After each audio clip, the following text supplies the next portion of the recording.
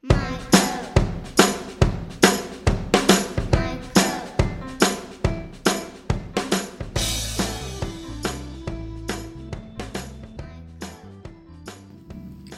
are back with part 2 of sterilizing, disinfecting, and decontaminating. Which one when?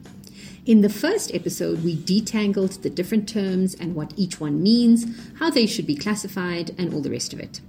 If you have not listened yet, I would strongly encourage you to listen to episode 12 prior to this one to get a better background understanding of the concepts. In this episode, we will be delving deeper into environmental decontamination. Hello there, this is Microbe Mail, and I am your host, Vindana Chibabai. I am so happy to have Dr. Tina Thomas join me again for this follow-up episode. Tina is a clinical microbiologist with expertise in the infection prevention and control space, and she is based at the Infection Control Laboratory Services at the University of the Witwatersrand Medical School. Welcome back to Microbe Mail, Tina. Are you ready to do some more cleaning up? Yes, Vin, all ready to get going. Awesome. Remember to subscribe to Microbe Mail on our website, follow us on social media, share the Microbe Mail love. We're available on all podcast platforms anywhere in the world, and you can also rate us either on podchaser.com or by following the rating link in the show notes. All of our other links are also available in the show notes. Hospital settings have a color coding system for cleaning. I wonder if most healthcare workers are aware of this. Tina, can you elaborate on this? Sure. The hospital ward area is divided into different color zones, and this is based on the risk of acquiring infections in the different areas. The different color zones ensure that dedicated cleaning equipment is used per zone and not shared amongst the zones so that there is no transfer of microorganisms across areas. So the order of the zones with the least risk of acquiring infections to the most are the green zone, which covers ward offices, reception desk, passages, tea rooms, and visitor waiting areas. The blue zone, this covers the general ward areas. The yellow zone covers all isolation cubicles. And finally, the red zone includes all patient bathrooms and toilets. It is also vital to stress that each isolation cubicle should have their own dedicated cleaning equipment and not be shared between all of the isolation cubicles. So this makes sense. It's almost as if saying the green zone is the safe zone, and the closer you get to red, the more risky it is for transmission of pathogens, basically. Absolutely. Correct. So a question that seems almost too simple and straightforward to ask is, what equipment is needed for cleaning? But to be honest, in low-resource settings, this might not be as apparent. Yes, Vin, you're right. But also, even in instances where the information is known, the correct cleaning equipment and amounts required are compromised. Often the reason given for this is lack of funds to purchase the equipment. However, as we all know, we cannot put a price on our patients' health. So, color-coded mops and cloths for each zone and isolation cubicle are required. Right. In addition, a double bucket system is required to carry the soapy water and clean water separately for the cleaning of floors. And this is the equipment that's required. Okay, so that sounds also quite self-explanatory and pretty easy to understand. Can you talk us through this concept of a two-step cleaning process? As we mentioned in the first series, prior cleaning of an environment is mandatory before any disinfection process. This is referred to as the two-step cleaning process. That is, clean first with a detergent-based solution to remove organic and inorganic matter, then disinfect with the disinfectant of choice. Okay, so now can you please talk about the disinfectants that are used for environmental cleaning in the healthcare setting? So these can be divided into touch or no-touch methods. In the touch methods or methods that require the cleaner to physically apply the disinfectant to the surface, the most common disinfectant used is hypochlorite solution in our setting. Yes. This is because this product is cheap and easy to prepare in the hospitals. In the no-touch methods, use of UVC radiation or hydrogen peroxide in vapor or aerosol forms can be used. These methods tend to be more expensive than the use of hypochlorite solution and are utilized in unoccupied rooms before admission of a new patient. Okay. However, these methods require no hands-on time, as the name suggests, and the decontamination efficacy of these methods are more consistent over time than that of manual methods, which is cleaner dependent.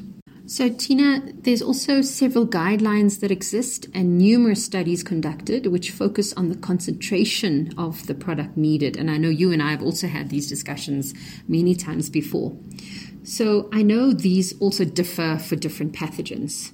Can you simplify some of these concepts for our listeners? Sure, then I'll try and do so. So with the hypochlorite solution, there are 3 concentrations to keep in mind, which will cover most healthcare-associated infections. The 500 ppm, or parts per million, or the 0.05% hypochlorite solution, which is exactly the same. Is that the same concentration in a different conversion? Absolutely. So 500 ppm is equivalent to 0.05% of hypochlorite solution. Got it. And this offers intermediate level disinfection and will inactivate almost all healthcare associated pathogens. And what I mean by these are the escape pathogens. This concentration is therefore used in most of our institutions for environmental cleaning. However, for specific pathogens, a higher concentration of the hypochlorite solution will be required, such as for inactivation of C. auris or Candida auris, 1,000 ppm or 0.1% is required, and for Clostridium difficile, 5,000 ppm or 0.5% of hypochlorite solution is required. The higher concentration of the solution in Clostridium difficile is required to kill off the spores. With regards to the no-touch methods, the UVC radiation is mutagenic to most microorganisms at wavelengths of 250 to 280 nanometers and consequently kills them. The aerosolized or vaporized hydrogen peroxide concentrations range between 3 to 30% for the different methods.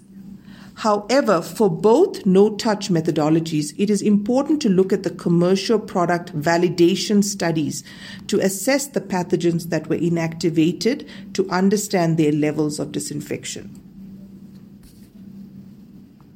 So I think that's a really important point that you raised there, Tina, is that you can't really look at everything as a whole. You have to say, has this particular product been validated for the various pathogens, and what is that list of pathogens? Yes.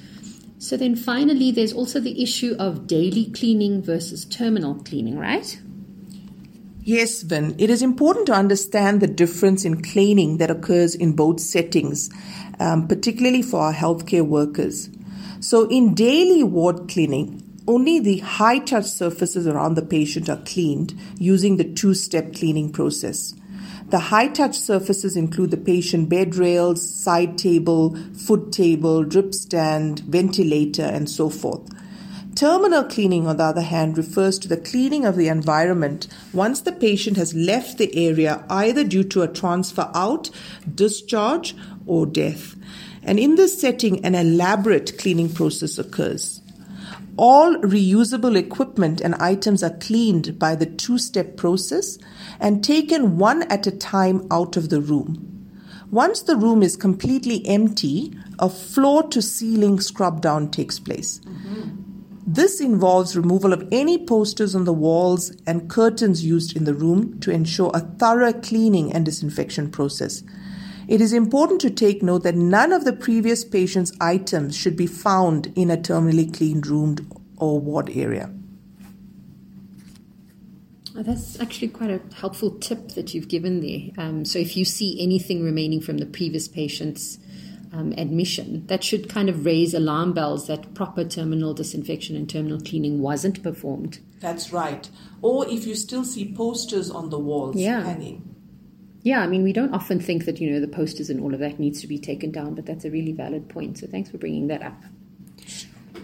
So Tina, we're going to move to our spotlight feature for this episode. Since we've already heard a mini microbe message with you, you and I are going to have to play a game for this episode. What do you think? Okay, let's do it. So we're going to play, is it pseudo or is it a pseudo-pseudo? Okay. Did you know that the genus Pseudomonas currently contains 144 species? Wow. No, I was not aware of that. I didn't either.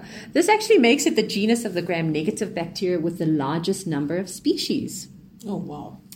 So we also know the term pseudo in the English language means something that's basically fake or a sham. So in this game, I'm going to give you 3 Pseudomonas species names, and one of them is going to be a pseudonym rather than a pseudo's name. Are you ready? Yes, let's do it. Okay, great. As always, Tina, if you win the game, we name a microbe after you, and you're obliged to use it. Okay. Okay, here we go. The first one is Pseudomonas putida. The second is Pseudomonas japonica. And the third one is Pseudomonas africanus. I'm obliged to think it's Pseudomonas africanus. Well done. Was it a bit too obvious, Tina? I think we would have known about it if there was a species living in Africa. We would have known if there was an africanus. Absolutely. Putida we see quite often in the lab. You've seen it clearly. True. Japonica, I've never come across. Have you? No, I haven't. It was actually a guess between the two. The two. Yeah. Okay, excellent. Well done. So from henceforth, your new microbe male name is Tinarella Thomasinai.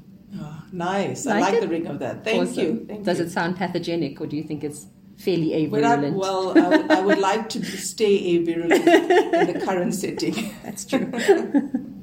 Tina, I learned so much from you during these 2 episodes. Thank you so much for joining me. I hope you'll be able to join me again sometime soon on Microbe Mail. Absolutely, Vin. It will be my pleasure. I hope the Micromail followers grow in leaps and bounds, since these podcasts are so useful. I also listen to them all the time. Beats reading through various textbooks and guideline documents. It is valuable and practically applicable information provided at the click of a link. Thanks so much, Tina.